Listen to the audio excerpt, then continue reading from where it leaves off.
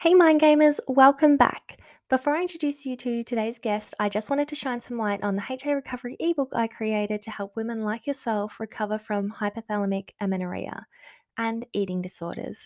It is filled with practical exercises and journal prompts to help you dig deep into your emotions, discover your fears, find your motivations, and your strength.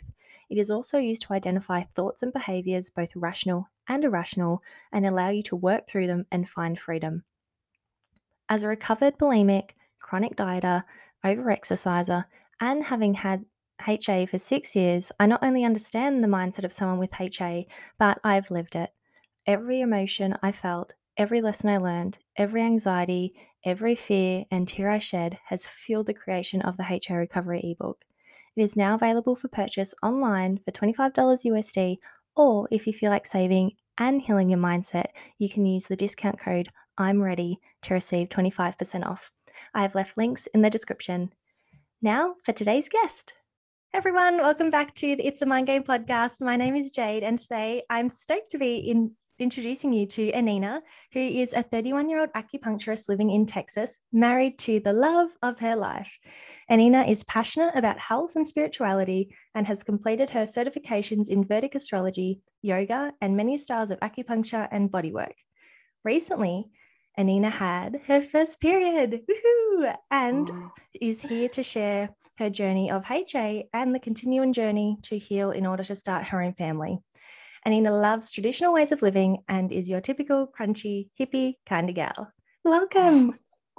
Thank you. It's so amazing to be here on the other side of this whole thing. It's been surreal, the whole process of listening to the podcast and kind of imagining myself in a healed position and now being here. So thank you for having me. And we were just talking about it before we jumped on. And it's the coolest thing because Anina was actually one of the first women to reach out when the podcast sort of got up and running. And I just remember being like, oh, it's so lovely to hear from someone. And then we've kept contact over time through DMs on Instagram and things, but it's the first time actually being face to face and having a proper chat. So it's just really cool that you're here. Yeah, thanks so much for having me. No, I'm so excited. Now, let's dive into the juicy stuff. Obviously, you've had your HA journey. You've had the first period, which is incredible. Do you want to dive into, I guess, where it all began? Yeah, so I'm 31 years old right now, but I developed my eating disorder when I was 21 years old.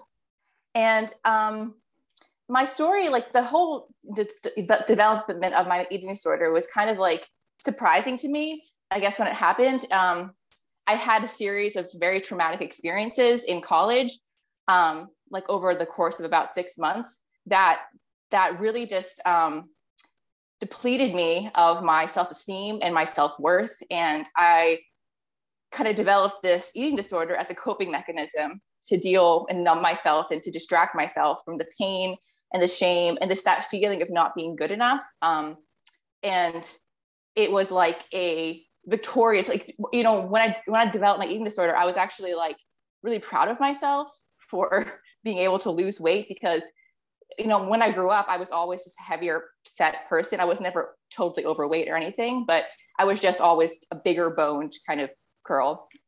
And I kind of accepted that I was, when I was younger, like I'm just heavier. And I had kind of like dabbled every now and then in the thought of maybe I could exercise or like not eat as much, but I'd never actually been able to make myself smaller. I kind of accepted my body as it was. And looking back, it was like, I wish I could have just maintained that perspective. And it's like, it's so easy to look back on your life and say, wow, I had such a healthy relationship with food for like the first 20 years of my life, although I did, maybe not have, the best, like upbringing around food. And I come from a family where actually many of my family members actually have eating disorders and problems with body image as well. So I'm like, I'm not the only one. But yeah, so it was when I was 21. And I should say that I had I had become vegan when I was 17 years old. But I had done that out of a desire to just do the right thing and for the animals and for the environment. That was kind of my motivation at the time. And, when that happened, I actually got a lot of praise from the adults and people in my environment, like saying like, oh, that's so amazing. Like you're able to do this. So I had this kind of like identity of like, yeah, I'm so amazing. I can restrict this cheese and pizza, and I can say no, which had been a big thing at the time. I was like, because I'd always just been like, oh, I just eat whatever. And then when I decided to become a vegan, I was like, yes, I can do this thing. And it was a huge part of my identity, and I felt really proud of it. But it hadn't done it for weight loss or health at all. It was just like, I want to do this thing and kind of like say no and push back against society and my family. And like, it was actually really horrible for my grandparents and my parents in general, because they didn't know what to feed me anymore. But I kind of liked that, like, I can have responsibility and control over my food and take autonomy over this thing. So I already developed that. And I do think that was kind of, as a precursor, kind of like led me into my eating disorder in a weird way. Like, I think, well, it's that sense of ownership, isn't it? It's the idea that you can make those hard decisions and that people are praising you. And it feels good when people sort of go, you're different. I could never do that. How cool. I'm going to ask you questions. What are your motivations? What do you eat now? And, it's coming in that respect. For the most part, I'd imagine people were talking to you about it out of general interest, because it's like, this is a lifestyle I don't live. Tell me more. Like, why do you want to do it? And especially being vegan too, so many people do that for different reasons. Sometimes it's purely health, sometimes it's animal rights. It's sort of a mixed bag of motivations. But I love that you actually brought this up, because there is a really strong attachment for people to classify their nutrition intake, whether it be I'm vegan, I'm vegetarian, I'm paleo, I'm low carb, keto, which one do you want to be? And you're right, that classification actually can feed into disordered eating habits, because suddenly you're taking ownership of a badge. Like, this is my intake, when really it should just be, I choose food that I like. Like, it doesn't need to have the badge, because our bodies ebb and flow throughout life. Our thought processes ebb and flow throughout life. And suddenly you might be vegan, vegetarian, keto, whatever it might be. Something pops up in life that changes your perspective or your needs. And suddenly, even though you might not have an eating disorder, but just the idea that you need to remove that badge now for something else, it's like, but people know me as having that badge. What's going to happen when they see me order a steak? Or like, just in your circumstance, or if someone who's keto, what happens if they see me order pasta? Like, what are they going to think of me? That I gave up on my meal choice? Because it might not be the diet choice, but it's a very tricky, weird thing. And I often encourage people, and I'd love to hear your thoughts on it, that try not to label yourself with a nutritional intake badge. Like, you choose what's best for you. And if it happens to fall close to a category, that's cool, but you don't need to put yourself in the category. You just choose food that makes you happy and feel good.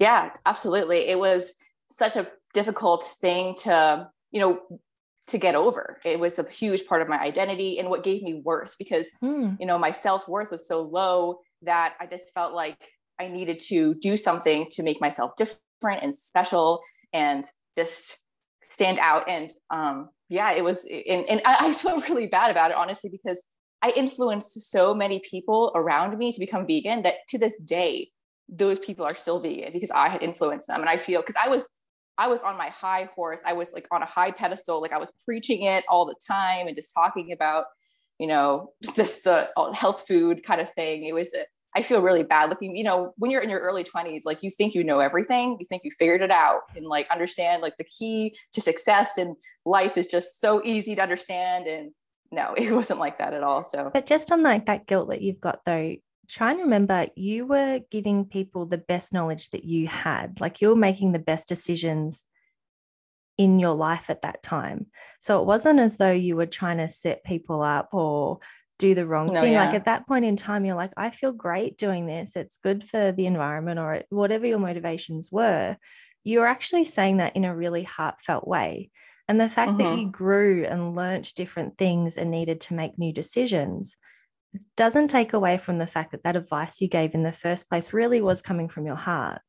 And just like you grew into other things, those people, it's up to them to listen to their personal circumstances and assess what's best for them. Like, it's never all on you to navigate other people's decisions in life.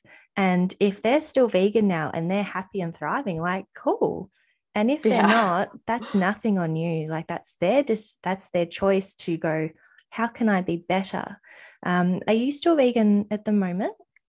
No, I have not been vegan for no, because I just sort of I got years, the impression that you weren't vegan anymore. Yeah. But I didn't want to say it because maybe you are, and like either way, it's cool. Like, you eat whatever makes you feel good.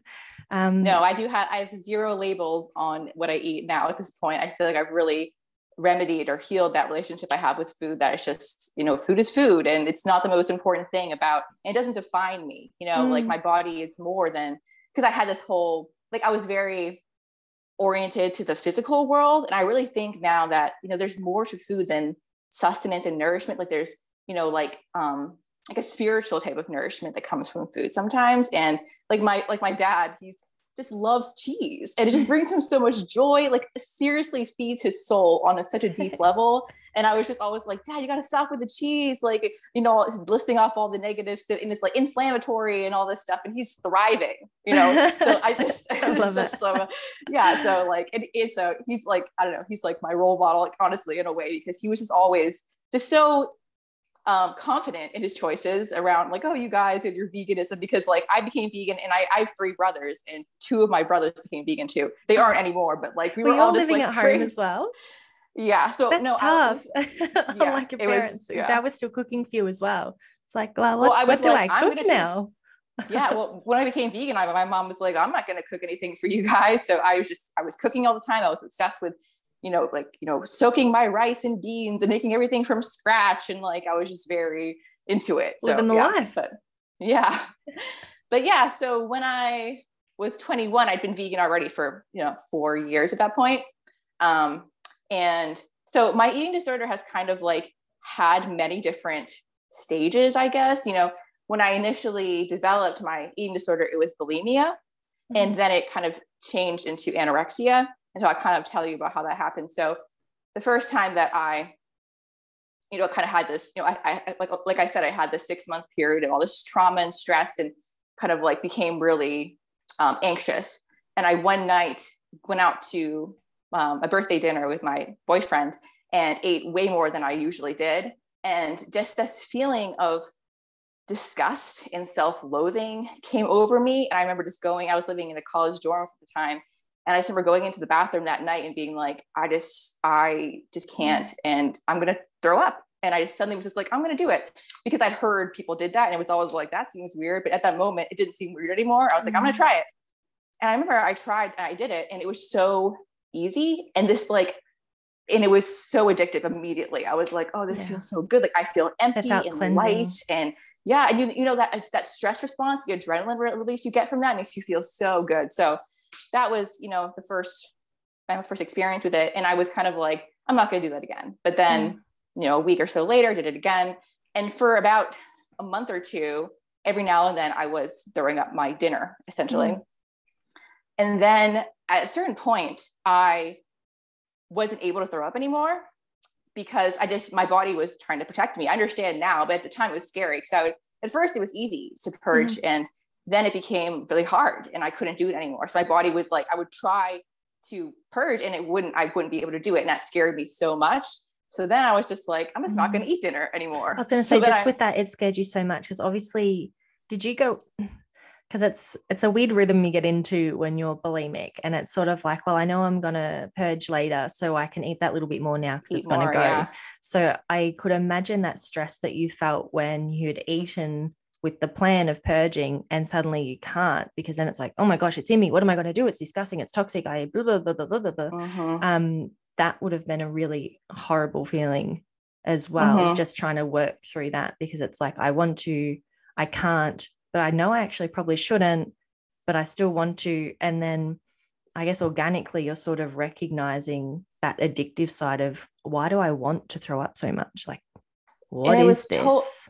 And it was totally against my value system too, being vegan. Like I was eating vegan food and like, I was all about like sustainability, and I just felt so like torn about it. I was like, this food is precious, it's like, this isn't like this something you can throw out. So I felt guilty and shameful about that. So the whole thing was like, Mm. when I wasn't able to throw up anymore, I was like, well, that's it. I'm just not going to ever do it again. And I'm never going to overeat again. And I had gone home for the summer, and the way my family was structured, we didn't really have family dinners ever, very often at all. So I was just able to just kind of like just not eat dinner. And it was like, that actually became almost more addictive, because the feeling of going to bed hungry was actually more satisfying than the feeling of overeating and throwing up. I was like, oh, this is even better. This is amazing. And I got super high on that feeling of just like, yes, I can do this. And I felt so proud of myself, self-discipline, and my willpower is so strong. And because it was my first time ever dieting, like when you first diet, you lose weight really fast. I didn't know that would happen. But so, you know, at that time, that summer when I was 21, I lost like, I don't remember how much it was, but enough to make my mother really scared. And it had been like 2 or 3 months. And I remember sitting at the kitchen table, and she walks down the stairs and she sees me, and she's like, what are you doing? Like, what happened to you? Like, it was like overnight, she suddenly recognized that I'd lost like 20 or 30 pounds. And like, then I was a healthy weight. And because I never was overweight, I was just, you know, a little bit more, you know, just had a little bit more plump on me than I would have wanted to. But I got super, and it was not a healthy lean. I was like, I lost my muscle mass. I lost like, my skin became just like, I became just emaciated really fast. And she was immediately like, you need help. She set me up to go to a nutritionist, and I had a consultation with a therapist, and that summer is when I lost my period. And that was in August of 2011. And I remember I went to the dietitian, and she kind of showed me this chart of like how much each of my organs, how many calories my separate organs need to thrive every day, like my brain and my liver and my digestive tract. And I didn't understand that. I didn't have a concept. Like, to me, it was like food wasn't something that provided anything to the body. Like, I didn't have an understanding of like, you need protein and you need your cells run on glucose. Like, I didn't understand that. I was just, and this, when you're in your eating disorder mind, you're kind of like, I'm different. I don't need food. It's kind of, I got really high off of that idea. So yeah, that kind of it was helpful, definitely helpful. And then I sort of was like really concerned about my period being gone. And she was like, oh, don't worry, it'll come back when you're healthy. And my mother actually had lost her period when she was in her early 20s as well. And so she was like, yeah, don't worry, it'll come back when you're healthy. And so in my mind, I was like, okay, I'll just continue being vegan and doing the things. And and so what that actually, like, no one had the concept of like, you need to gain weight back again. So even though I had lost all that weight that summer, and I had kind of gotten some help and I started eating dinner again and kind of like got a little bit better about it, I never actually gained all the weight back that I had lost, and never did until last year, essentially, for 10 years. So then like the next few years, I was like, Sorry, can I ask, were you exercising during this time as well, or it was just low calorie? So I didn't actually, so when I was doing the whole, restriction thing from my first phase, I would compulsively walk and I did yoga. So I would not eat dinner, then wake up in the morning and go for like an hour walk. Yeah. So you had the fasting. Get my fasted workout thing. But I was never, I never liked running. I never did anything like that. But then I discovered yoga and kind of became addicted to that later on, like about 6 months after I lost my period. So I was like, really started to be like, oh, I need to get healthy. I need to start juicing. And so I got really into juicing and being more extreme with the veganism and like adding in. Something to touch on too, because we're similar ages. And back, in the days when we were 2021, it was a very big thing to do low intensity, steady state cardio fasted. Like whether you're a bodybuilder, whether you're trying to do basic weight loss, that like there's seasonal fads with how you should train and how you should eat and all that sort of thing. And at that point in time, everyone was preaching, walk first thing in the morning, don't eat anything, even if you cannot have a coffee, just don't let a drop of anything touch your tongue. Walk for an hour. Like, there wasn't this 10,000 step a day count, and like that's a whole other thing too, because that can be used in the wrong capacity as well. But at the time, it was those fasted walks, it was low carbohydrates, regardless of food choices, just don't have carbs, you can't trust them.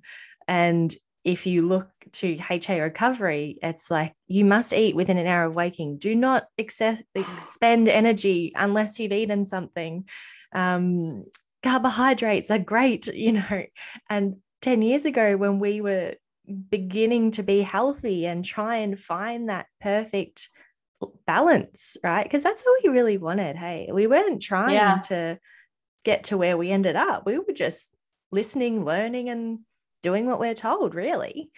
Yeah. And it's just so ironic that all the things that were like in trend for the fitness industry back then are just polar opposite to what women actually need in order to be healthy and fertile. Totally.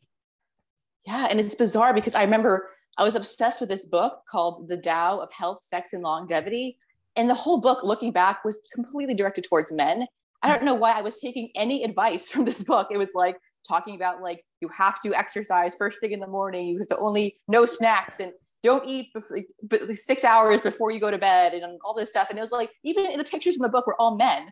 I don't know what I was thinking that this was like applying to me at all. Like I was a female with no period, like no, does not apply. But I became like really obsessed with like spirituality and like self-actualization. And so I started to see this like aesthetic sort of like minimalism and like eating as little as possible and kind of like meditating and doing yoga. That became a big part of my like what is healthy, and like trying to like to like escape the physical, karmic cycle of life or whatever, to do all these things, so I really did apply eating and the way that I move my body to this kind of like, this is the correct moral spiritual thing to do. So that was made it even harder to let go of, I think.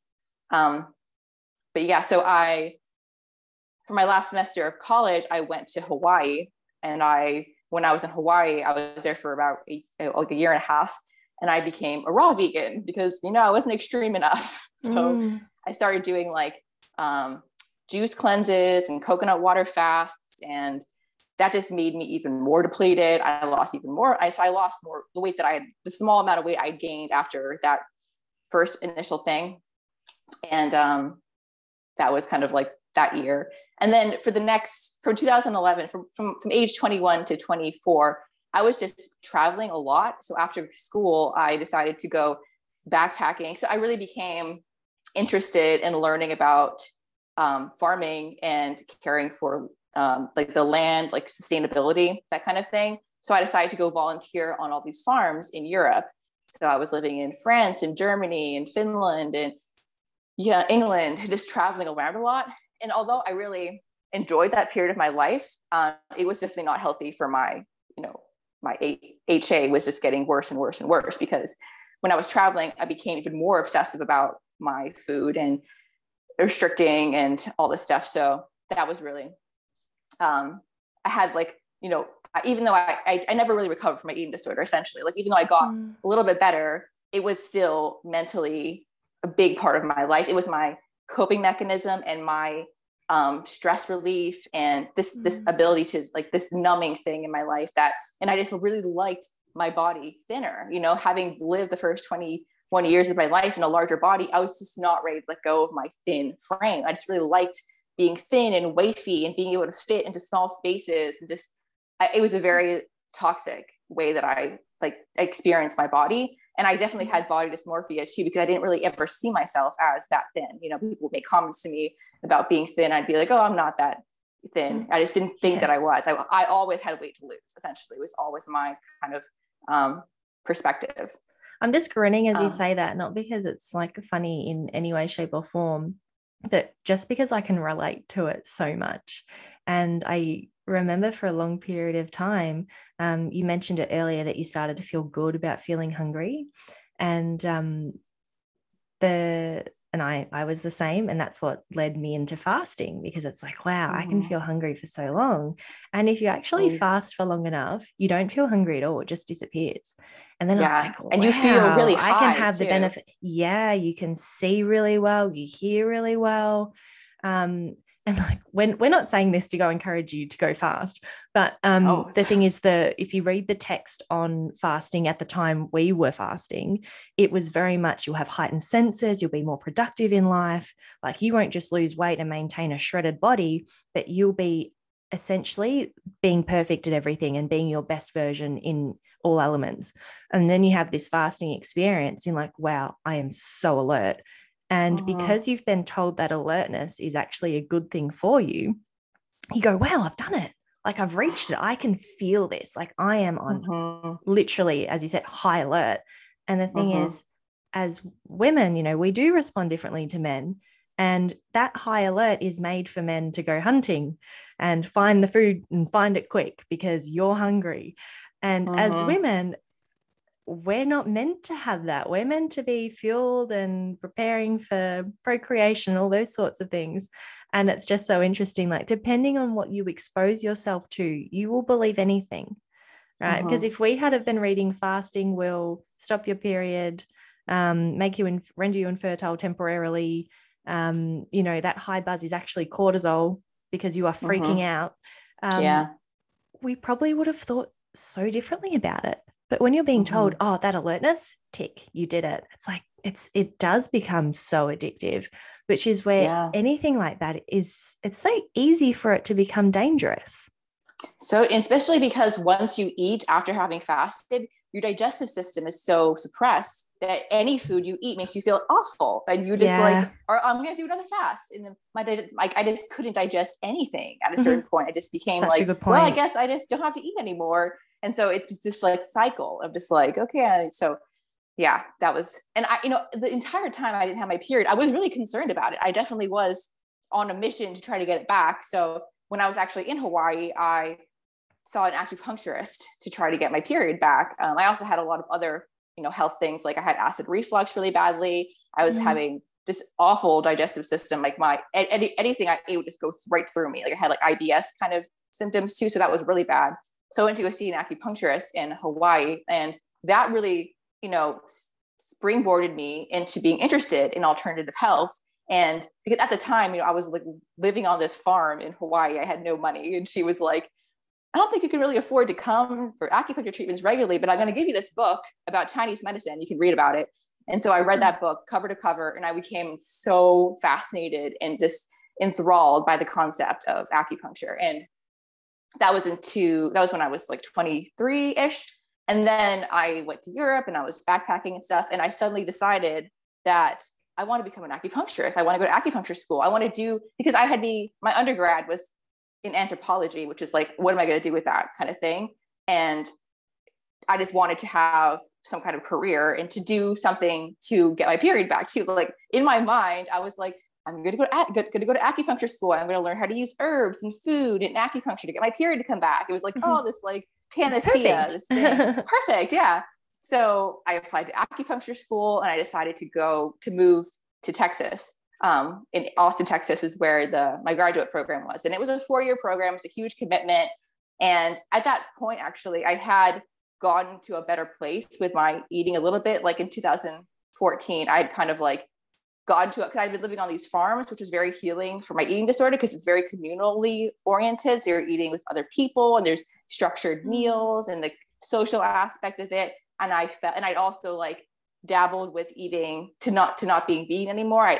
During that whole time traveling on farms, I learned about the importance of animals in the ecosystem and the ecology of the earth, and how essential they are to our health and health of the planet. So I started to be like, okay, maybe I'm not going to be vegan anymore. Maybe I'm going to be more just like sustainably oriented. So I did have some experiences eating, not meat yet, but I was eating dairy and eggs from the farm. So I was very like, well, if it's from the farm and I'm milking the animals, then it's okay. And I made the cheese, so it's okay. And actually, when I decided to move to Austin, I remember talking to my brother actually and saying like, I want to go. He was encouraging me to go back to school. And he was like, I was like, I really do want to go, but I just feel like when I'm there living by myself, I don't want my eating disorder to come back. And I was like, really like, I know the stress of being alone and isolated and having all this I just knew that it was a huge red flag for me. Like anytime I'm isolated or stressed out, it was like, That's your I felt go-to. like It's like you worried don't about know it. how else to cope other than doing those Yeah. old behaviors. And it doesn't matter how dormant they've been, if you haven't addressed why they occur and how to take the alternate path, they'll always pop their head up. And thank you Mm-hmm. for bringing up the fear about being alone, because that's really common too, and something I definitely experienced myself, which was I made sure that I always had company of friends, of family, and as you said, it happens in different stages. Like I wasn't like this the whole time, but there was periods where I just can't be alone, either one, because I don't trust what I'm going to do around food. So, because if I start Mm-hmm. eating, I might not stop and then I'll purge, or I just won't eat at all. And I know that's not good either because I need to eat, but I'm too scared to eat if no one's around in case I do something Totally. Yeah. crazy. Mm-hmm. But then also, there was a long period of time where I was so afraid to be alone with my thoughts. Like Mm-hmm. I Yeah. don't want to think what's going to pop up. Like I'm not ready to deal with this. I'm not ready to handle it. Like I can't just distract me as much as I can. And as you said earlier, sometimes the hunger was that because all you could think about was you were hungry. So you weren't thinking about current problems, past problems, future problems. Yeah. And yeah, that distraction. And I wonder if you felt the same way. It's like once you learnt to accept the thoughts, make peace with the thoughts, is when you started really just literally coming back to life, where you could trust being alone by yourself, or you could trust being around food. Because rather than hiding from all of this baggage, you're just like, hey, I can see you. We're going to dig into it and we're just going to work out what the heck's going on. And now I don't need this big armor to protect me Mm-hmm. because I'm ready to face it. Yeah. I definitely wasn't there at the time. I can tell you that for sure. So yeah, I decided to do it anyway. And yeah, like literally within 3 months, I remember just like that same feeling of like just disgust and self-hatred and just anger at my body and myself. And I just like the stress of the rest of my life, just like my body and like seeing it as a problem and focusing on it as a problem became this like outlet for all of my like the stress of my life and my anxiety. I was like, something's wrong. Like I have to fix it. It must be my body. I have to fix it. So yeah. So within 3 months, I had already stopped eating dinner again and just the whole pattern again, and fasted workouts. And I got really into yoga at the time too. So I was just doing wake up in the morning, do an hour of yoga, go for an hour walk, and then maybe eat a small meal and then maybe have an apple for lunch and then not eat. So that was, and then I was also like, when I was in school, I was also working part-time. So I was in school from like 9 to 5 every day. And then I go work, and then weekends I was working. So for literally 4 years of my life, I didn't have a single day off. And I loved it because the thought of being alone by myself with my thoughts was too much for me to handle. I couldn't, I had no, even if I had a second, like 10 minutes of a free span of time, just the anxiety was just overwhelming. So so that was a really awful. I did enjoy school. I mean, I was in school for 4 years, and I really enjoyed the whole process of learning. And I had bits and pieces of a few months of being better and then getting worse and getting better and getting worse. And it's like, so most I was gaining a little bit of weight, then losing it again. And so it was just kind of this yo-yoing back and forth for the first 3 years. And then in 2017, I had a really stressful thing happen in my life again. And I just completely lost my appetite. And I literally ate like nothing but a grapefruit a day for like a month. Wow. And I got so emaciated that it was really not.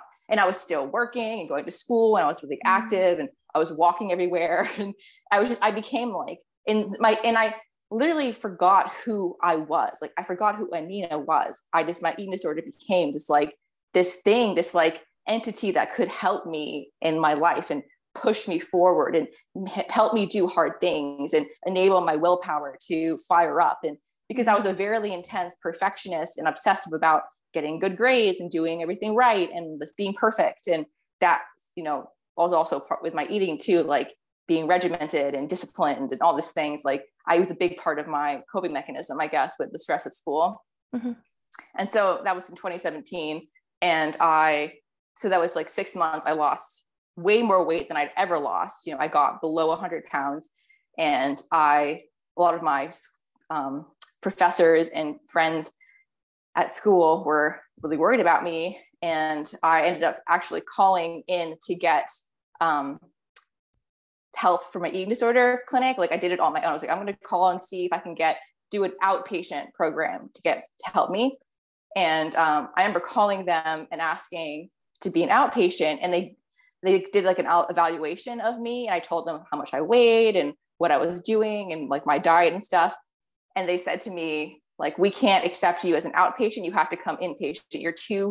Your weight is too low for you to be allowed to be by yourself. Like, you are in a critical state. You could die any moment. You need to do a refeeding and all this stuff. And at that point, I had like 4 months left of my graduate school. And I was like, I don't have the time for this. I'm not like, I need to finish this program and not do it. And so I didn't go. And I had like a near-death experience. Actually, in 2018, I almost died because of my eating disorder. It was a rock bottom moment for me. It was really like, it was actually a very spiritual experience, because of what happened was at that point, I was really only eating one meal a day, and it was breakfast. And I would usually go to like a yoga class or do some exercise in the morning and then eat and then go to work.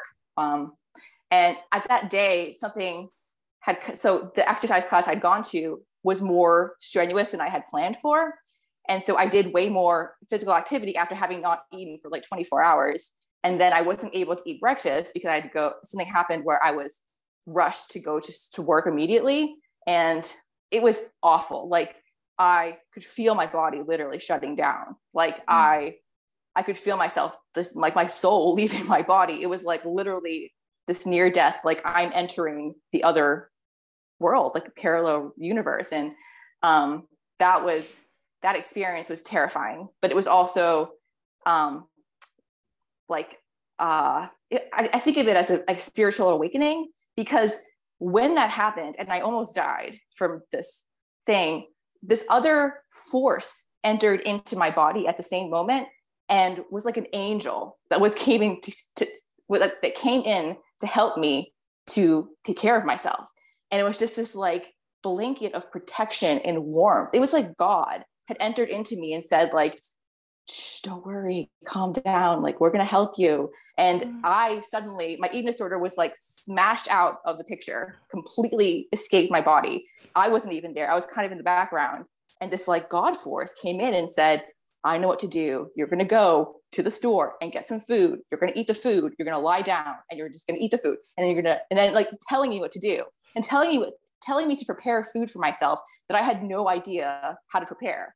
You know, it was like make bone broth, get some egg yolks, bake some potatoes, like have some honey and butter. And I was just eating and lying down and eating. And so this next month or month or two was just this intense God energy entered into me and said, like, we're going to help you heal. And I was literally not even present. It felt like I was just like, I wasn't in control of myself anymore, which was amazingly healing, because I had always been obsessed with controlling it.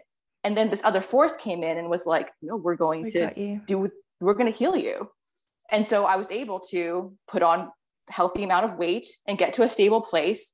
And 3 months later, after refeeding myself naturally, not because I think I could have, I probably could have died, the whole electrolyte imbalance and not being that thin. I was like 85 pounds, and I'm 5'6". That's really emaciated. Yeah. So what if you don't mind me asking, in that experience, did you sort of like pass out, end up in hospital? No. So I can kind of tell you, so it's a little bit embarrassing because it was traumatizing, but it was also, transformative. Only if you're comfortable to share. So, yeah, I mean, I don't mind sharing it. It was a very, to know that could happen, I think is just, it's amazing. So, like I said, I'd gone to this 6 a.m. class and then gone to work, and didn't have time to eat. And so I walk in, and I was at that time doing like, I had rented a room and I was doing acupuncture sessions for clients.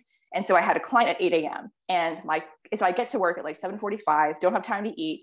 And I get my client on the table, put the needles in, and I walk out of the room and I'm like literally about to pass out. But I was just like, I have to keep on working. And I, this happens to like people when they almost die, is they defecate, they just release their bowels.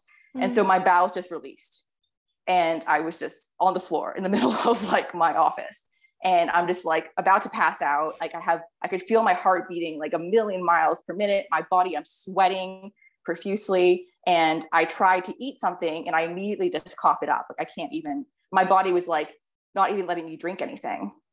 So I had like completely emptied my bowels had emptied. I couldn't even eat anything. And I was just shaking and shaking and shaking and shaking. And I felt like I was like, I couldn't even, and this was an hour he was supposed to be on the table. So I'm just like lying there shaking. And that's when that happened. That God force entered me at that moment and was like, calm down, it was like, breathe. And I was like,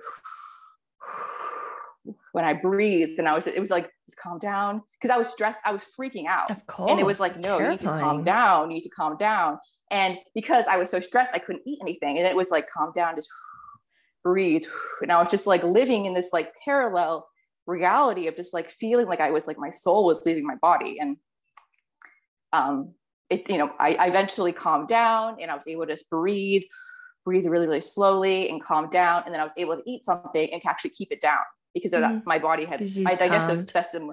Yeah. Cause I calmed myself down. Like I was in a parasympathetic state. So I was able to actually breathe and not freak out. And that energy was kind of staying with me. And it's really bizarre that this hell happened. Like, while I had a client in the acupuncture room and he didn't even know this was going on.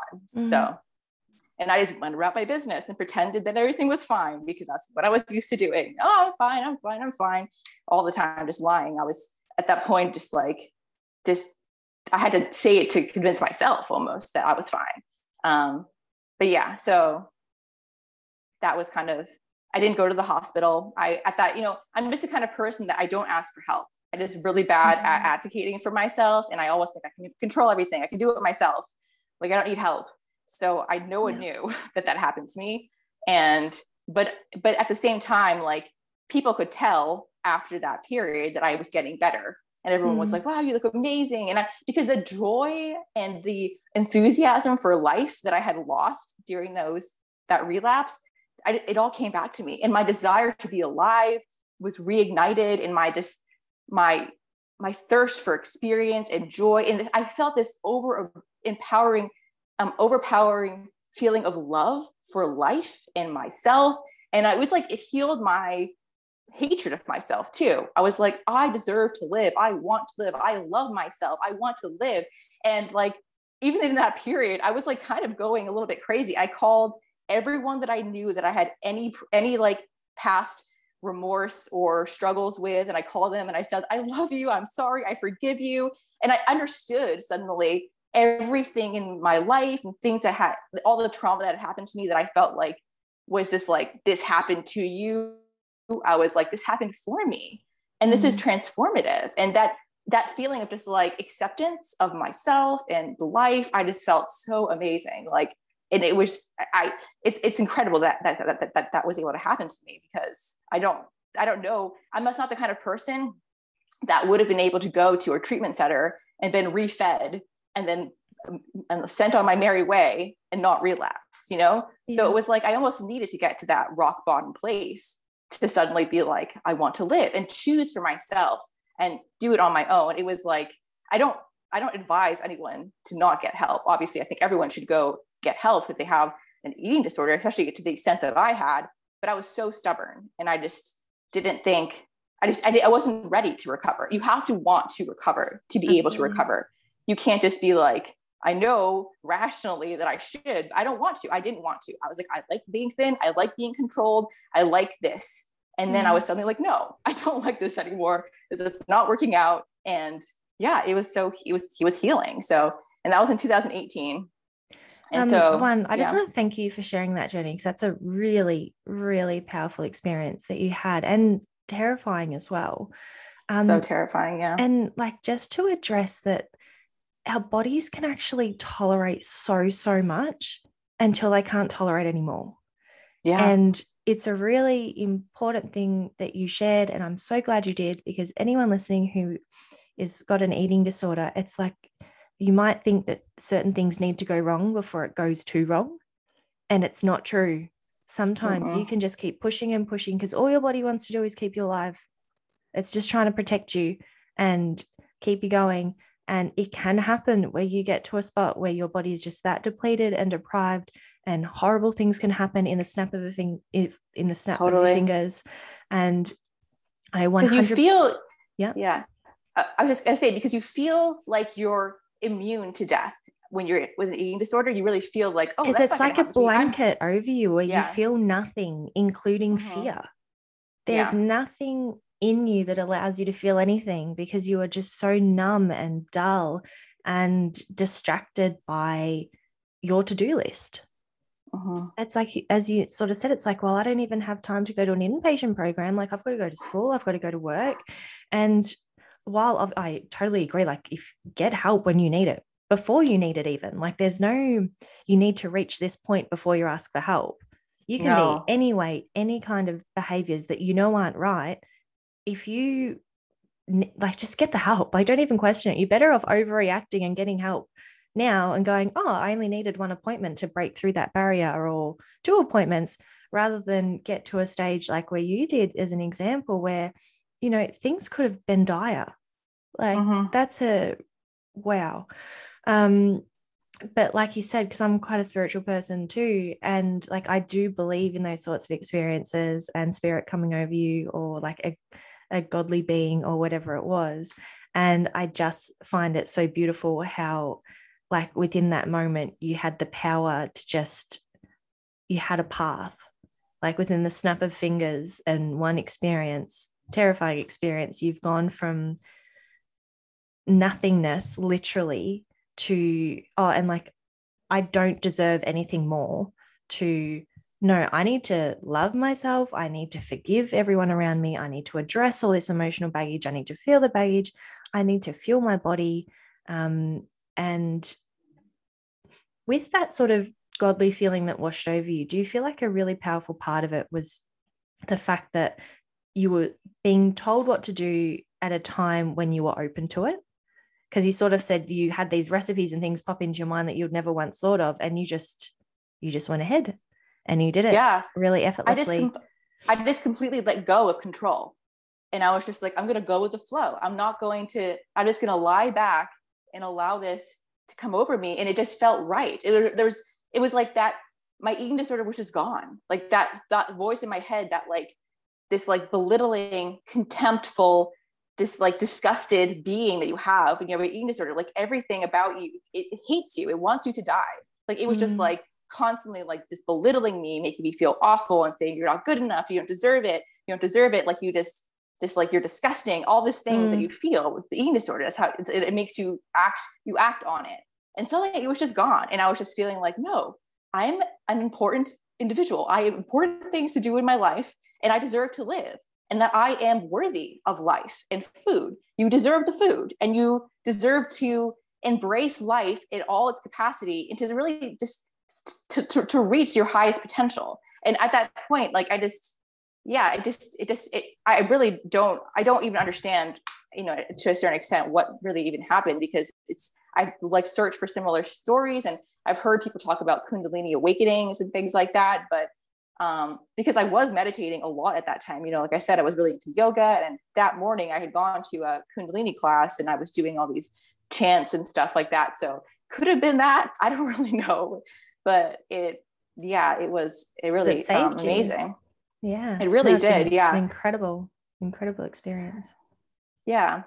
So that was the entire span of 2018, was just me just continuing to carry on and just having no desire at all. Just that feeling of self-deprecation and self-hatred was just gone. And I just really wanted to live, and especially because I now was done with school. I had this like stress release off of me, just being like, okay, now I can just live my life, and I can actually help and serve people. So I started to just really throw myself into my work, into honing my craft, and helping people. Like, that was like my new outlet, I guess, during 2018. And Um, that year I was still doing I still had held on to some habits. Like I was still exercising a lot. And after the 6 months after that experience, I had gained a good amount of weight back, but I still was very low. I mean, I was probably like 100 pounds, 105 pounds. So I gained enough weight to sustain myself, but I was still over exercising. I was doing hot yoga, Ashtanga yoga, which is a very vigorous masculine practice. And I was doing that still a lot. And I should say that I also had a very restricted diet still, because my digestive system was so weak that I really couldn't eat that many foods. So I kept it very simple and very, just eating small amounts frequently. You're very cautious. I was very scared. Like, I don't want the digestive upset, so I'm just going to eat anything that's not going to unsettle me, which is kind of the hard part about eating disorder recovery, because it's like there is a level of gut upset that comes with having bigger meals, eating new foods, because your gut microbiome needs to catch up and your digestion needs to almost learn some things again. And that's the tricky part sometimes. Even though your intention's good, it's like, but I feel so crap every time I do eat more, so maybe my body's actually just telling me not to. And it's a hard conversation to have with yourself. To break out of this the structured routine that works, to break out of that, I was still really had a hard time to doing that. So for the entire span of 2018, I was still just kind of like I was still eating very restrictively, even though I had that experience. My eating disorder, my compulsive habits were still a little bit there. And then in 2019, I was again, really just why do I not have my period? I want my period. And my dad had gotten remarried to a woman who was a little bit older than me. So she was in her early 30s, and my dad's in his 50s, but he married this woman and they had babies, and he had a daughter, and I never had a sister. I have 3 brothers, but I got a new baby sister. So I went to visit her and the baby, and just this feeling of oh my God, this baby. And I remember holding the baby, and it was just not, because I was still so thin, I had no breasts, essentially. The baby was just crying in my arms. And I just recognized at that moment that my body is just not, the baby doesn't like my body. I don't have a fertile body. It was it wants the luscious feminine bounty that is motherhood. And I was like, I want that. And so after that happened, I got home and I was researching how to get my period back. Why don't I have my period? And I came across no period, now what? And at the time when I found it, I was like, I'm not sure if this really applies to me. I'm not a runner, but I got the book and read it within the span of a week. And I was just mind blown. This is me. And it was so frustrating. I was like, I've had HA for 8 years and I just figured this out now. And why have I not figured this out? Especially going to acupuncture school and learning all the things. Never had I ever figured out that I had HA. I, was never diagnosed at all, but I diagnosed myself after having read that book. And that was spring of 2019. And so I read the book and I was suddenly just I need to go all in. And so and I was also I knew also that I had to get over my last fears of certain foods. So I started to do exposure therapy, which I had read about online, which is a form of exposing yourself to a fear and doing it. And at the time, my boyfriend, who, we were living together at the time, he helped me a lot with this. I was like, I'm going to go and I'm going to face my fear foods and do so I had all the list of fear foods I was going to overcome. And every week I would do one. And it was so healing for me because I would be able to eat those foods in a calm state. And I would make sure I was deep breathing, doing all the things to make sure I could eat it. And nothing bad happened. I was fine. It was so amazing that I could do that. All the foods I'd ever been scared of, bagels, cheese, pizza, ice cream, burgers, fries, all these things. I would just go and I'd get it and I'd eat it. And I'd just be I would accept it and say this is nourishing me. This food is my medicine. This is healing me. Cause that book had really opened my eyes to the idea that food, it's not it is healing, and that you deserve to eat this amount of food and to get your period back. So I did that for the entire summer of 2019, slowly eating new foods, going to the grocery store, allowing myself to get whatever I wanted. So can Um, I just add in also with exposure therapy, because I love it and I highly recommend it because you can tailor it so that is so personalized to you. Like mhm, depending on the level of anxiety you've got around particular foods, it can literally start off as just looking at a cake magazine until mhm. you feel like your heart's not racing when you're looking at these recipes. Like it can be that small of a task, not even Yeah, eating, just looking, sitting in a cafe or a cake shop or something, not even ordering, just watching other people eat and I did do witnessing, that. look, they're having a great time. Like they're chatting, they're laughing, they're having a bite here, a bite there. And you can really just immerse yourself in an environment before even actually eating anything. And you can start off with a bite, you can start off with two bites, you can start off with a whole slice. Like it's whatever works well with you. And I like how you mentioned, the list of things, because it tends to be a common thing that women that have fallen into ED and HA is that we are very task orientated specimens, and exposure Mhm. therapy can actually work in our favor because it's a task process. It's like, oh, here's the plan. I'm just gonna sit in the cafe today and just watch other people eat and see how happy they are and how they order and what's going on. And then Tuesday next week, I'm going to do the same thing. I'm going to bring a friend. We're going to share a piece of cake together. It doesn't matter how many bites I have. We're just going to share it. And you can still have a bit of a plan. And sometimes people go, oh, no, but we can't have plans because we're rigid people. And just like anything, it is a tool that can be used for you or against you. And if you're looking at this tool going, like, I must do this at 9:03, and if it's any later, or okay, we're not really using it in a beneficial way. But if you're using it as a tool to progress further and move forward and heal and explore, and it's fun, like it's okay to have plans. Like plans still work for you. It's just the emotional attachment. If you are afraid of breaking the plan, it's too emotional. But if it's just like, oh, it's Tuesday, I said I was going to try a bagel today. Cool. Like that sounds fun. Like that's all okay. Mhm. Yeah, it was very healing for me to be able to do that and to eat these foods that I had been so just conditioned to believe would just destroy my health. Like if I eat this, the world's gonna end. Like I really thought that about certain foods. Like they had such control over me mentally. Like what it would mean if this food entered my mouth, and like the Mm. whole thing just terrified me in the beginning. But I was watching a lot of like YouTube videos too, and seeing other people eat these foods also was very just like important for me too, to be like, okay, like they're eating the food and they're not dying, I can do it too. So that was No, very no, I'm helpful. grinning because it's so it in hindsight, you can have a bit of giggle of your thoughts, but in that moment, you do believe things as dramatic as like this food could kill me, or I could get cancer, or I'm literally going to Totally, wake yeah. up tomorrow 10 kilos, 20 pounds heavier. Like you actually believe those things. Like it's not a yes, it's over dramatizing, but in that moment, it's very real.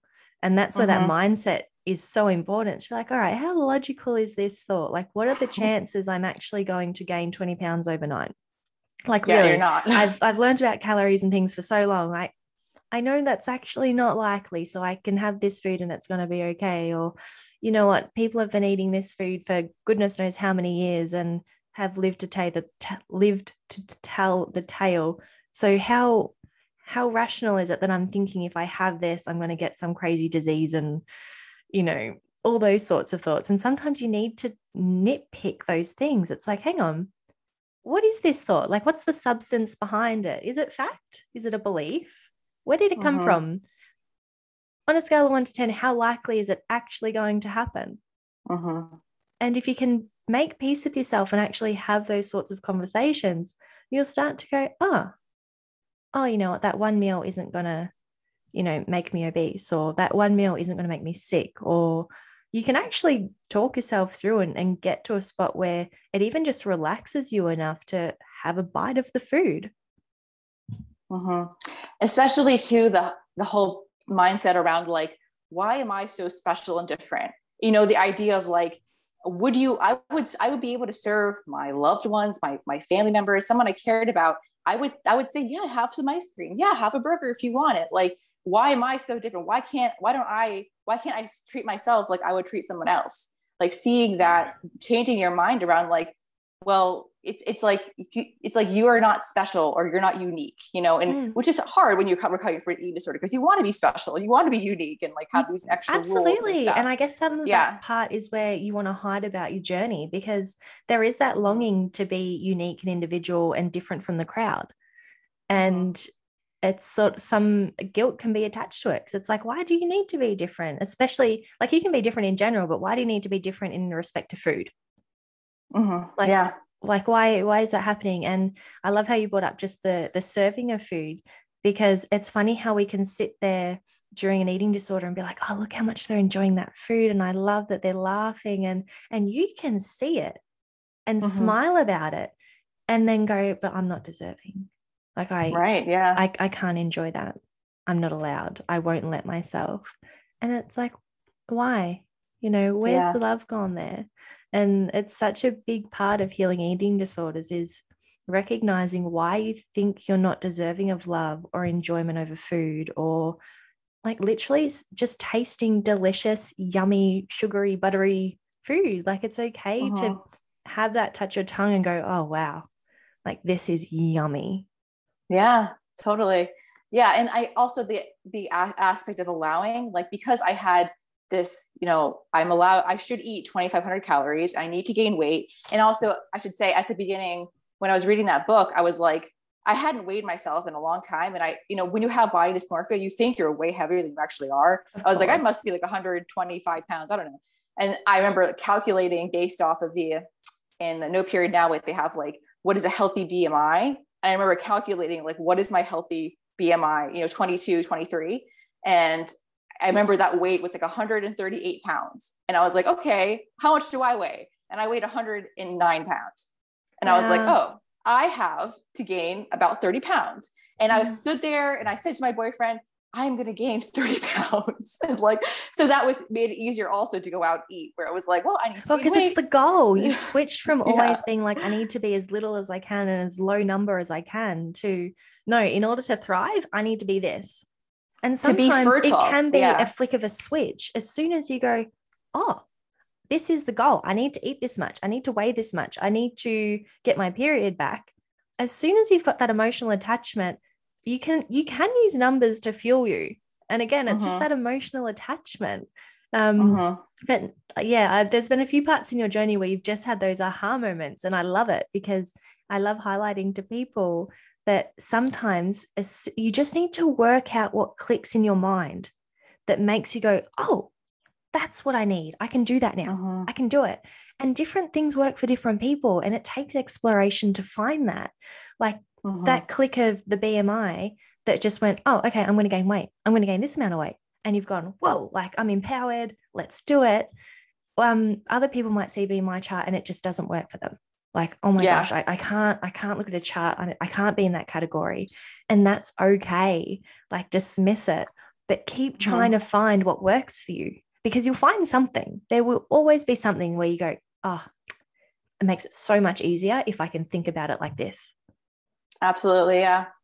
And so, so even though I was doing all that, and so, you know, it seemed like it was going really well, I didn't have a good structure around my day. Like I would have days where I would eat some fear foods and stuff, but I was really still working out fasted in the morning, sometimes still not eating dinner. And so this went on for the summer of 2019. So I was doing better and I gained some weight. But then I remember like, it was like, I had heard somewhere that it takes 3 months to get your period back. And I had been 4 months at this point and I hadn't had my period back. But looking back, I was still not eating breakfast right away when I woke up. Still not eating every few hours. I was still, even though I was eating more food, I was still not, I wasn't calculating my calories. I don't think I was not eating enough at all. So I kind of gave up too fast. I was like, this isn't working. And I remember at the end of 2019, suddenly just being like, trying to put on a pair of pants that I thought would fit and they did not fit. And I was remember being like, I can't handle this. And I freaked out and I decided to start exercising again. So I started doing hot yoga again. I signed up for this like ridiculous, 30-day challenge of doing like this, like, sweaty class for an hour and a half every day. And so I kind of relapsed after, trying, I think going all in like that without any structure or help from the outside. I just was suddenly like, this is not going to work for me. It doesn't work for me. It's not going to work.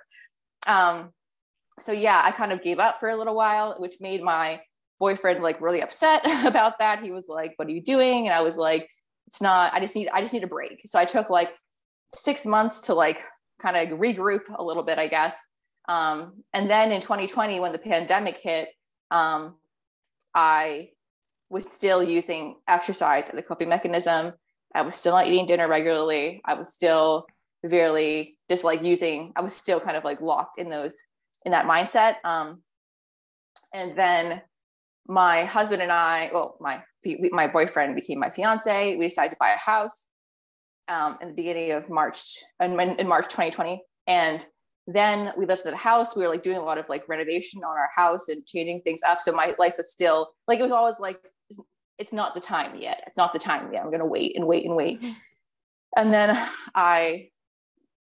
the summer of 2020 was when I was like, I'm going to focus more on nourishment. So I had still maintained like 2 restrictive like components of my diet. I still wasn't eating 3 meals and 3 snacks per day. I was still not eating dinner, and I was still, doing the morning fasted workouts and stuff like that. So it was in the summer of 2020 when I was like, I'm going to take incremental steps every single day, and any progress is progress, even if it's small. I'm just going to like, so I sat my fiance down and I was like, I'm going to make dinner every night, and we're going to eat dinner, family dinner every night. And he was like, that sounds great. Cause like, he loves, when I cook for him. So I got really, really into cooking and making food that was fresh and nourishing for him and for me. And so we kind of made this ritual of having dinner every night. And then I slowly was like, upping my calories slowly. And then, but I was still like working out fasted in the morning often, which was just like, it's so embarrassing to look back and be like, I just wasn't ready mentally. I just like couldn't let go of certain habits. It just felt like, cause I would wake up and I wouldn't be hungry. So it was really hard for me to motivate myself to eat anything. So, and then, I went to go to, got an endocrinologist and had like a diagnosis. She actually diagnosed me with PCOS. And I was like, no, I don't have PCOS. I have HA. And she's like, oh yeah, I guess that makes sense. And she gave me the Provera challenge and I didn't bleed. And I was really frustrated because I kind of at that point thought like, if I just eat normally, it'll be enough. Like I was like, I don't need to eat more than 2,000 calories. I don't need to do that. That doesn't apply to me. Like because I didn't have the appetite for it. I'd heard people talk about extreme hunger. I never got extreme hunger. So it was hard for me to continually force feed myself when I didn't feel hungry. And then in the beginning of 2021, I was like, from now on, I'm not, even if I wake up in the morning and I'm not going to eat breakfast, I'm not allowed to go outside. I'm not allowed to work out. So I kind of like decided to do that. You set a new rule, a new standard for yourself. This is the new standard. Yeah, totally. Yeah. So I did that. And then I started to allow myself to have snacks more frequently. And then that kind of went, so from January 2021, and then throughout the rest of the year, I was just incrementally like just allowing myself to eat more, and then having a few days where I would track my calories just to make sure I was eating enough. And I often wasn't. So that kind of gave me like, okay, I need to eat more. And I remember even one day, in March 2021, I decided I'm going to track my food and make sure I'm eating 2,500 calories a day. And I did that for a month. And after a month, I gained like more weight than I was comfortable with. And I was like, I'm going to stop now. That's enough. So then I stopped, but I didn't actually go back to restricting. I was still like, now I'm just going to maintain this weight and maintain it. So I kind of just kept on gaining a little bit more weight, freaking out a little bit, and then just like backing off, but not going back, like not running away from it, but just like maintain. And then in August of 2021, my husband and I, we got married. And we decided to go to Finland for my honeymoon. Finland's actually where I'm from originally. My mother's from there. My mother's family lives there. We went to our honeymoon for 3 weeks in Finland. And that was honestly like the most healing vacation of my entire life, because I went there and I was like totally free around food.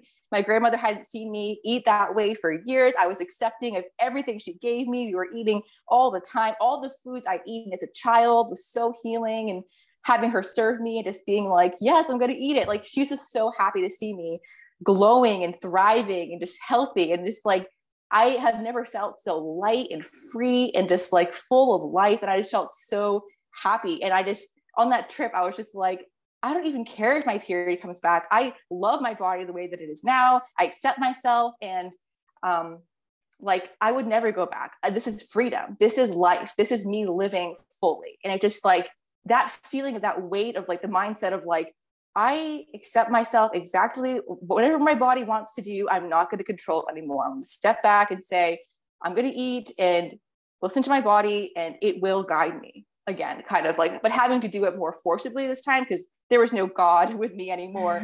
It was kind of just like, I'm going to allow my body to just, and also at that time in that summer, I was actually watching a lot of old videotapes, home videos my dad had made of my mother when she was pregnant.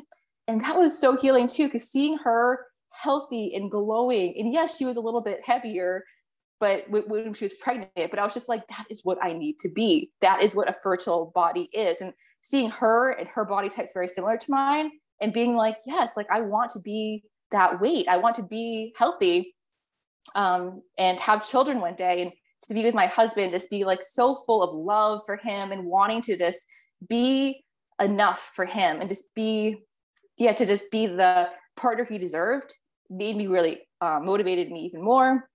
So we got back from our trip in beginning of September. And a week later, it was the evening and I suddenly was like lying there and I felt this like pain in my ovary. And I was like, oh God, that feels really weird. And it was like, kind of feels like, I don't know, like a tugging kind of feeling in there. And I was like, I don't know if that feels like right. Like, am I constipated? Or like, is it gas? I don't know, but it was like not going away. It was there for like 3 or 4 hours. And then the next morning I woke up and I put my shirt on and the feeling of my shirt against my breast was just like so painful. And I was like, oh my God, what is this feeling? And my breast had grown like 3 sizes. It felt like overnight. And I was like, oh my God, this is crazy. And then I decided to start tracking my temperatures because I had been doing that a little bit earlier in the year, but it was so discouraging because it wasn't very good. I was not ovulating. So I was like, I'm going to stop. So I did it, started to track my temperatures and I noticed, oh my God, my temperature just spiked. Like, I think I ovulated. And I was like, oh my God. So I started taking my temperature every day. And I was like, yeah. And I was like, I feel like I'm going to have my period. And my husband was like, I don't know, don't get too excited. Like, you don't want to, get too excited and have it not happen. And then like, I was like, it's going to happen. I know it. I can feel it's happening. And then I woke up one morning and I was like, oh my God, there's blood. And I was like, oh my God, 10 years and my body works. Like it's functioning again. Like it just felt so amazing. I had no period cramps at all. I felt amazingly good. I was just so happy. And I actually even had the foresight to go out and buy a Diva cup like the weekend before my period started. So it was like, I just felt so in tune with myself that I knew that it was going to come. So yeah, so that was a month ago that I got my first period. So yeah. And it's like, I love the way how you just described that part because there's no better feeling when you've gone from this whole distrust of, I can't trust my hunger cues, I'm not deserving of love, I need to always be in this just busy state. And then throughout the HA journey, have your ups, your downs and your sideways moments. And all of a sudden you get to a spot where and sometimes it happens after the first period, sometimes it's before, like you got those symptoms first and you're like, well, there's a hormonal shift, like something's happening here. But as soon as you start to go, oh my gosh, my body's doing it, like it's happening, oh my gosh, it's happening. Because over time, not having a period, you can sort of create the belief that you're broken or damaged or like my body's just not made for this. And, that's one of the things that creeps in as with our eating disorder habits or our addictions to exercise, that whole bubble of things that sort of comes together is this belief of my body just can't do it. Like it's just broken. I'm just not like anyone else. And I wasn't meant to be like anyone else. And then suddenly you get these symptoms and the ignition of faith in your own body is so powerful, which is bizarre because, as before all these things happen, we just trust our body. Like I'm hungry when I'm hungry. I'll get my period when I get my period. And it's such an effortless thing that you don't really think about because you don't know any different. But when you've had that loss and then you find it again. I guess that's the blessing in disguise, is that while the journey's a tough one, and I, wouldn't encourage it for anyone, the other side of it is the appreciation you have for your body and life. Like even how you said you were living with your family and they were like feeding you and your grandma was serving food and it was just joyous. There was such celebration and love and happiness and all these just wonderful, wonderful things. And it's like, this is living. This is what it's like to have a nourished body and, a nourished soul. Like it's not, and I like the spiritual links that you've brought in, because when you can have that freedom around food, like, yes, the period's so important, but when you find that freedom in life, like I can just make decisions based on what I need, what I want, what makes me happy, rather than living to a life of expectation or standards or anything that's sort of just blocking and limiting, to just this abundant, free, easy life. You just appreciate it so much because you can look back and go, wow, I used to literally live in like a caged box. And don't get me wrong, there was joy there. Like you would have met your partner in that time. I met my partner in that time. There were still happy birthdays and, but the level of energy that comes when you just find comfort and trust in yourself is like fireworks. It is, absolutely. It just feels like I would never want to go back. In 2019, when I first tried, I was mourning my old way of life, but now it's like, this is my way of life and I love it. And I would never, ever, ever go back. Like, I'm just so confident in my recovery at the moment. It just doesn't feel like I would ever, I just know too much at this point. And I just feel too just in acceptance and love and just for my body and for this the way I'm supposed to be. It just feels like this is the way my body wants to be. And I should say that, remember when I said in 2019 that I had like looked at my healthy BMI, I just out of curiosity, the day I got my period, I weighed exactly 138 pounds, which is what my healthy BMI was supposed to be. That's so funny. Which I was just like, okay, that's amazing. Because like I had weighed myself for like so long. Yeah. And I was just like, oh, so it's so cool that would just be, because I set myself that goal. Like, I'm going to get my period back. I'm going to gain 30 pounds. And so, it was incredible. I would just never change it for a second. Like last weekend we went, my husband and I went like on a trip, like a day trip, just like completely out of the blue. And we decided to just like walking down the street, like, let's get some ice cream, and walking down the street, eating some ice cream that I just ate completely just without a thought. And I was eating it with him and I was like, isn't it crazy that I'm just like here walking down the street eating ice cream? Whereas before it was like all these rules, like I had to like have worked out first, or I could never stand and eat, because eating was just this whole thing where I was like, had to be this really special moment. I was like, it's just ice cream. I'm just walking down the street and I'm just like, it's just yum. It's and this is amazing. Fun. Yeah. So like my life has just changed so much. So, and I would never, I'm thankful in a way for the experience, because it's really transformed and gotten me to know myself on such a deep level. And just like, if I do, or when I am able to have children, because I want to have children one day, the love I will have for them, just to know the amount of work I had to do to get them, like, it's just going to be like the appreciation is just going to be on a whole other level. It just feels amazing. Yeah, absolutely. And, it's that freedom that actually allows you to enjoy life so much. Like, as you said, the spontaneous side of things, it just popped into my head as you said it. And honestly, I haven't thought about it in goodness knows how long, but I remember like early days of dating my now husband. Actually, no, maybe somewhere in the middle. He knew that random plans made me incredibly uneasy, because if it was a last minute dinner decision or drinks or anything like that, not that, we've always been the couple that might drink a handful of times a year, because when I was bodybuilding, so was he. So it was very like, we were both sort of diet training, all that sort of thing.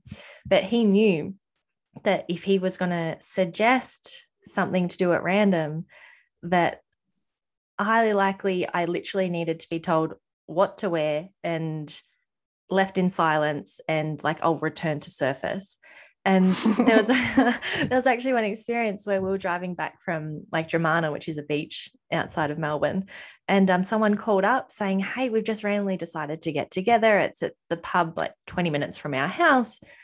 Just head down here." And he's like, "Oh, look, we're heading back from Dramana. We're a couple of hours away. But yeah, like it sounds cool. Let's do it."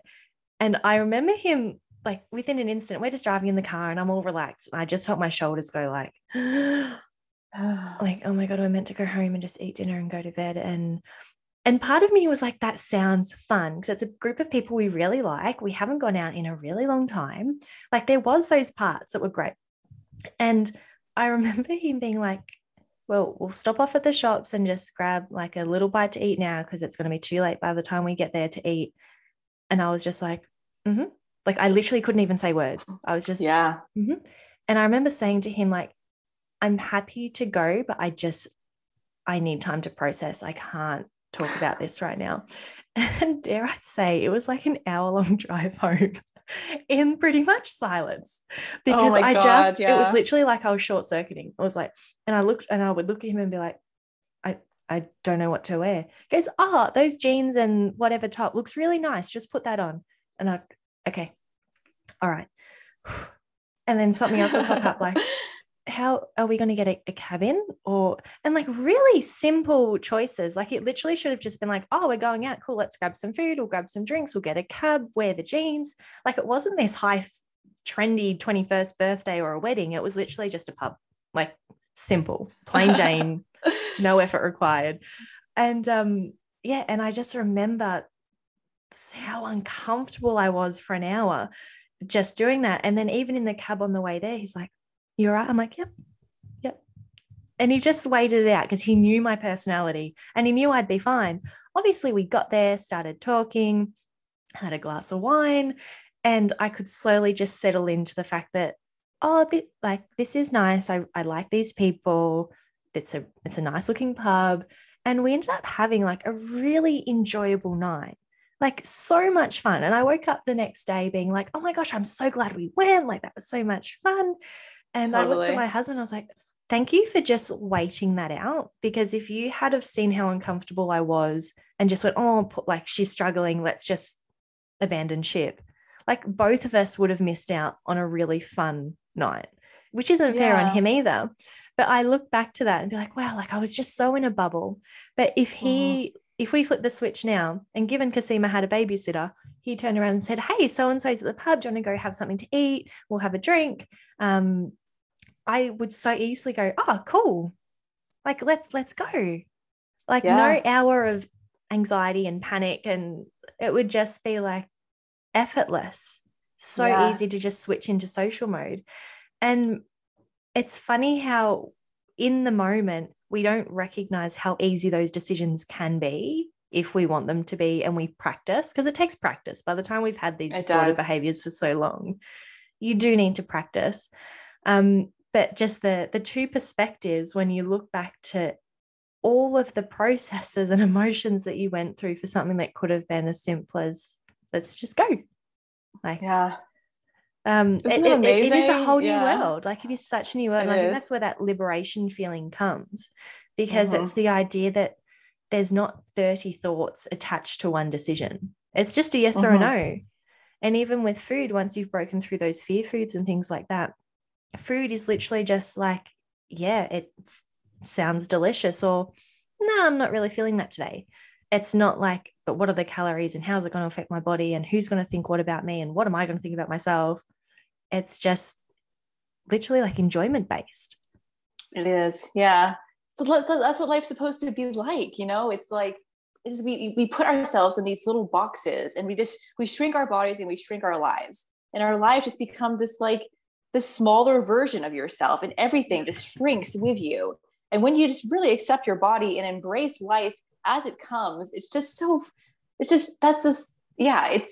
really what life is all about. And it just feels, I feel such remorse for how many years I wasted doing what I was doing and just locked in my own cage of my mind. And it just feels amazing to break out of that. And, you know, I still have a few friends, actually, like one of my best friends, she still has she actually has HA, and she's a few years older than me, and she's been struggling with her eating disorder for years and years and years. And honestly, seeing her the way that she is, she's 38 now, and she wants to recover, she wants to get her period back, but she can't break out of that.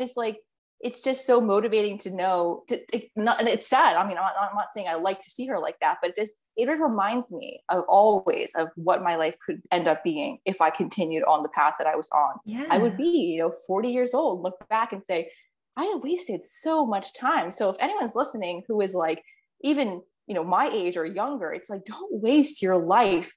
Like, you don't want to look back when you're 60 years old and say like, wow, wasn't it great that I could fit into a size 0 jeans? Like, no, you're not going to care about that. You're going to care about the experiences you had, the lessons you learned, the moments of like really just being present in your body and not having all these thoughts and rules and structures. Like, that's not, although it feels like it's protecting you at the moment, it's really not. It's enslaving you, and it's shrinking your life and your potential, and you have to break out of that. And it's hard at first, but once you get there, you just look back and say, oh, I can breathe, I can live, I can accept my body at the weight it was supposed to be. Like, a healthy body and a healthy weight will allow me to live the life that like, it's like, rather than looking at rather than looking at like your body as this like thing that's supposed to look a certain way, it's like your body is just a vessel for you to live in and to experience things. And I have to say too, that throughout this entire process of gaining weight, nobody has said anything to me about like, oh, you let yourself go, or you gained weight, or why'd you gain weight? Like, no one has said anything to me. And all the fears I had about what people would think if I gained weight, none of that has happened. No one has said anything. No one's even noticed. Like, people aren't looking at you and thinking, oh, she's gaining weight. Like, no, nobody cares. Like, stop. It's like, stop being so self-centered in a way. Like, you're not the center of the world. No one cares if you're lean or not. Like, it's just shocking to me that I was so concerned about what other people would think of me if I gained weight. And then I gained the weight and no one even says anything. Like, it's like nothing. It's like, not important. That does blow my mind though, because I remember one of my best friends, and I had her on the podcast like super, super early days. I think the podcast was like best friends perspective on HA, because I remember at one point in time her saying to me like, you look the exact same. And my jaw dropped to the floor, because she said it very honestly. Like, I believe her as she said it. But in my mind, I'm like, are you kidding? I'm an elephant. Like, have you not noticed? Yeah. And the thing is like that the emotions like, no, are real. The noticed. feelings are real. Like, you're not making it up. That is how you feel. But sometimes it's good to have someone comment and say like, you look the same, because it gets you in check and makes you, especially when it happens so honestly and openly. Like, she said it without prompt. It was very much, what are you worried about? You look the same. Like, I think I might have said maybe I'm uncomfortable in jeans. I don't know, but it just flowed out. And I was just shocked. I'm like, what do you mean? Like, I just don't understand. How can you not tell? Like, I've gained 10 kilos or like, I feel so heavy. And she literally dropped that sentence and kept waffling on with whatever. And it stumped me for days, because I just couldn't understand how she couldn't see the difference. And then over time, I started to observe, rather than me assuming people were judging, I just started observing other people observing me. And I mean, in the way that we can tell when someone's judging us. Like, they'll look us up and down from head to toe, or, they'll wiggle their head from side to side, or they might say something a little bit sly. Like, we can tell when we're being judged. And then I thought, I'm just going to see if anyone actually does look me up and down, or does any sort of body language that implies I see change in you. And honestly, no one ever gave me a look as in to be like, I can see the difference. And these, even when I saw people time apart, like months and months, who honestly, if it was going to stand out to anyone, it should be someone you haven't seen in a long time. Because it's just the way it is, because other people have watched you grow and other people haven't seen you since you were teeny tiny. And I'm sure they would have recognized it, because when you've had that big of a timeline, like it's just an observation. Like, that's the reality. We observe things. But I can honestly say I never come across someone who gave me the look of like, yeah, I see what you've done here. Like never once. And I actually found that tool quite empowering to just observe. And it wasn't in a vain manner either. It was just purely like, no, pay attention to what they're paying attention to. Like, is it what you think it is? And it Right. wasn't. Like every time it wasn't. They would either be looking literally perfect eye contact, or they were distracted and talking to me and looking somewhere else, or they were eating their food. Like it was never this judgmental glare that I had created. And, you know, potentially for anyone listening, like try the exercise, because it is incredible to witness the lack of judgment that's literally like not present. Like it's just not there. And yet we think it's happening all the time, every time we see someone. And sometimes that can help with the weight gain side of things, because we're so conscious of disappointing people or people thinking we let ourselves go, when realistically, like this is the hardest goal we've ever had. Like, Absolutely. You know what? I'll take weight loss over HA recovery in a heartbeat. That is like, HA recovery is hard. And if you're thinking about your HA recovery as a weakness because you're not training as much and you're eating like quote unquote normal person, like, honey, you are seriously battling. Like it's tough what you're doing, and give yourself a pat on the back for it. Like this is so far from laziness or giving up on yourself. You're actually caring for yourself more than you probably ever have in your life. And like being more disciplined than you ever have in your life. Yes, absolutely. And just recognize how much effort is going into the new goal, because that's what it is, isn't it? It's a new goal. Your goal is to get a period. And so many women feel guilty about not exercising and eating more. And it's like, but that's because you're attaching your new behaviors to an old goal. Like your old goal is to lose weight or maintain weight or run a marathon or whatever it is. So of course they're not going to talk to each other because they're so separate. They're not the right processes for those goals. Your goal now is to get your period back. So if you are resting and you are eating more, that's the program. Like you're nailing it. Like don't attach your new, like your old behaviors to new goals and vice versa, because you're always going to feel like you're failing. Address what you need to do in order to achieve this goal and give yourself a pat on the back every time you do it. Yeah, totally. Yeah. Yeah, definitely. We kind of just grinning it. It's like, if you're listening to the audio and not watching the YouTube, we just sort of like grinned at each other like, oh, I know, right? And I think that's what I love about speaking to so many women, is that it really is like, when you know. It's like you can look back and go, oh, well, I was a little bit crazy or wild or uptight, to say the least. But, you know, once you break through, like once you've broken through, you're there. Like you can see everything properly with like clear vision.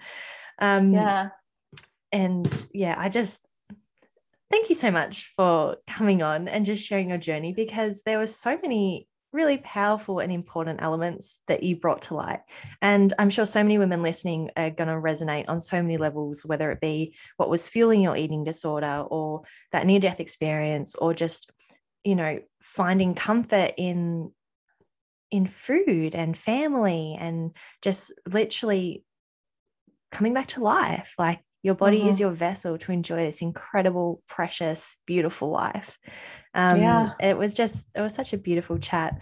Now, you are a very talented, skillful woman. So not only are you an acupuncturist in Texas, yes, but you also do herbal consultations and astrology reading. Do you want to tell us a little bit about that?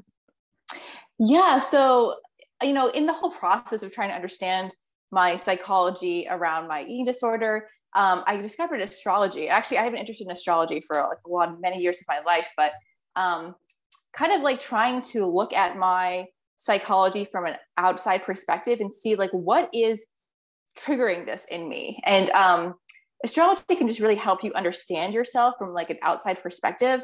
So I started to study astrology in 2015, and it really fueled my understanding of other people in my life and myself, and also understanding that there are certain phases in your life and certain periods that certain things are emphasized. And in a way, you can actually like just understand your past and the future and see yourself from a really like higher vantage point and see your life as this unfolding and the experiences that you're having being influenced by all these different patterns, I guess. So yeah, astrology is something that like I really did as a hobby for a long time, and to understand myself and people around me. And I was always obsessed with asking someone when their birthday was and looking at their chart and understanding them from this higher perspective, and giving them a different lens to what to look at where they were in a certain period in their life. Because when you're struggling, it's really hard to like to break out of like, why is this happening to me, and to really see what is influencing it and what stage you're in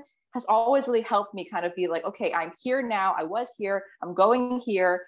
It's just helped me psychologically and mentally and spiritually to really accept my traits and my personality, and to kind of like see where my highest talents lie and understand my weaknesses and my strengths, which your astrology chart really shows you those things. Especially like there's certain house placements that show you if you're more likely to suffer from things like addictions or eating disorders and stuff like that. So when I started to understand that like this is an inherent part of my personality, I didn't do anything wrong. Like I'm not flawed in some way. This is just some experience that's being offered to me by the universe to really experience life on a certain level. And the chart you're given is kind of like your life and the experiences you're going to have manifested through that chart. And it just helps me so much to recognize like those smaller parts of myself. So I do use astrology charts often. I do astrology consultations. And I also look at charts a lot with some of my clients to see where they are and what stage they're in, or what certain pattern is being manifested at that period, to see like, okay, where are you stuck and how can you break out of this?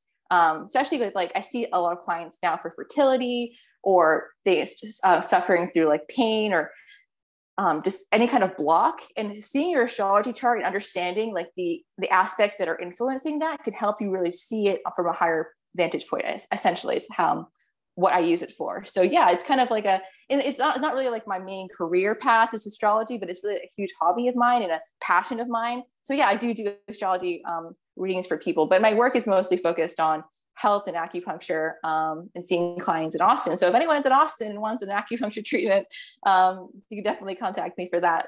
Yes, and I will leave the links for you in the show notes.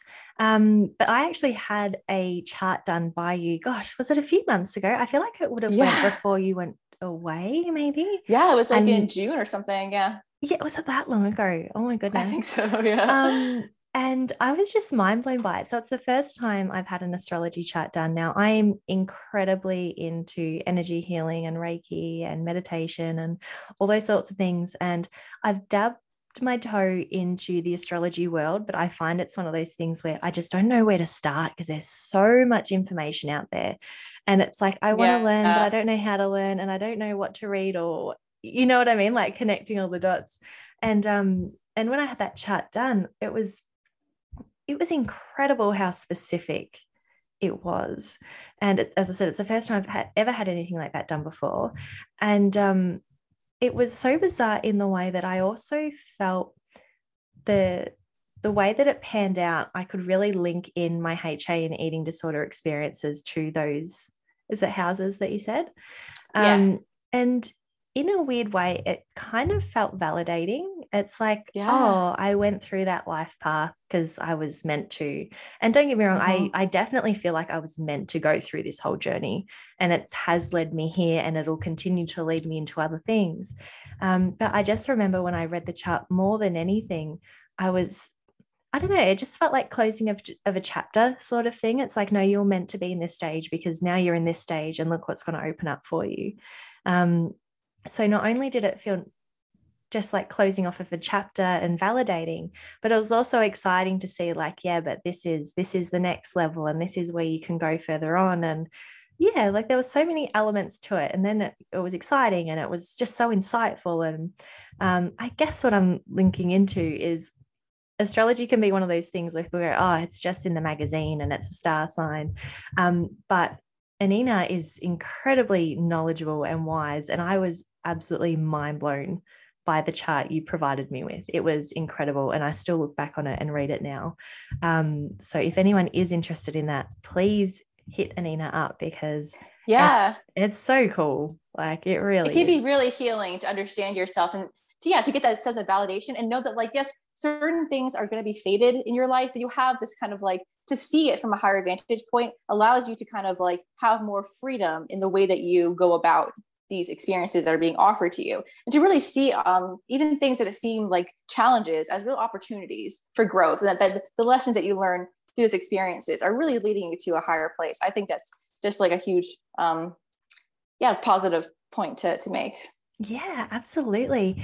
Now, look, I will put your details in the show notes if anyone wants to reach out and connect with you either on a personal level just to talk about journeys. So I'll leave your Instagram handle and you've got a website as well, don't you? I do, yeah. Yeah, so we'll put the website in there as well. And then everyone can reach out to you for, a multitude of reasons. But yeah, I just thank you so much for coming on and sharing everything and being so transparent about your journey and just sharing such a wonderful insight into your journey. It was just a powerful conversation. I'm so grateful to you for spending the time to join us today. Thank you so much. You're welcome. It's really, yeah, it's been a pleasure. And I feel like it's been healing to be able to share something when I've always been so private about my life. Most people don't know about my eating disorder. So kind of my first time sharing it. And it's felt really healing to just be able to come out and say something with confidence that I don't feel ashamed about what I went through. It was really an important part of my process and I've come outside the other way. And anyone who's hearing the story can know that like where you are is not the final destination. The experiences you're having at the moment are leading you to a higher place and just accept it and embrace your journey wherever you are, however slowly you do it, however fast you do it. Like it's teaching you something really important about your life and yourself. So yeah. Yeah, and you know what? I'm so proud of you for taking that step to open up and share your journey because it's huge, especially when you've had those feelings of shame attached for such a long time, to just be like, no, this is part of the process. This is part of my life path, and it happened for me, not to me. And now, as a result of your openness, like you're going to help so many other women going through similar experiences. So yeah, claps to you, like on so many levels. Thank you, Jade. Well, sweet lady, I will definitely be speaking to you soon, and bye for now. Bye. Thanks so much for listening in on today's episode. I hope you loved it. And as always, I have left our guest contact details in the show notes, as well as my own, and some links to some free downloads. If you could share this episode or the podcast with someone else who you think would love it, that would be amazing. And in the meantime, I hope you have a fabulous week, and I look forward to you tuning in to the next episode.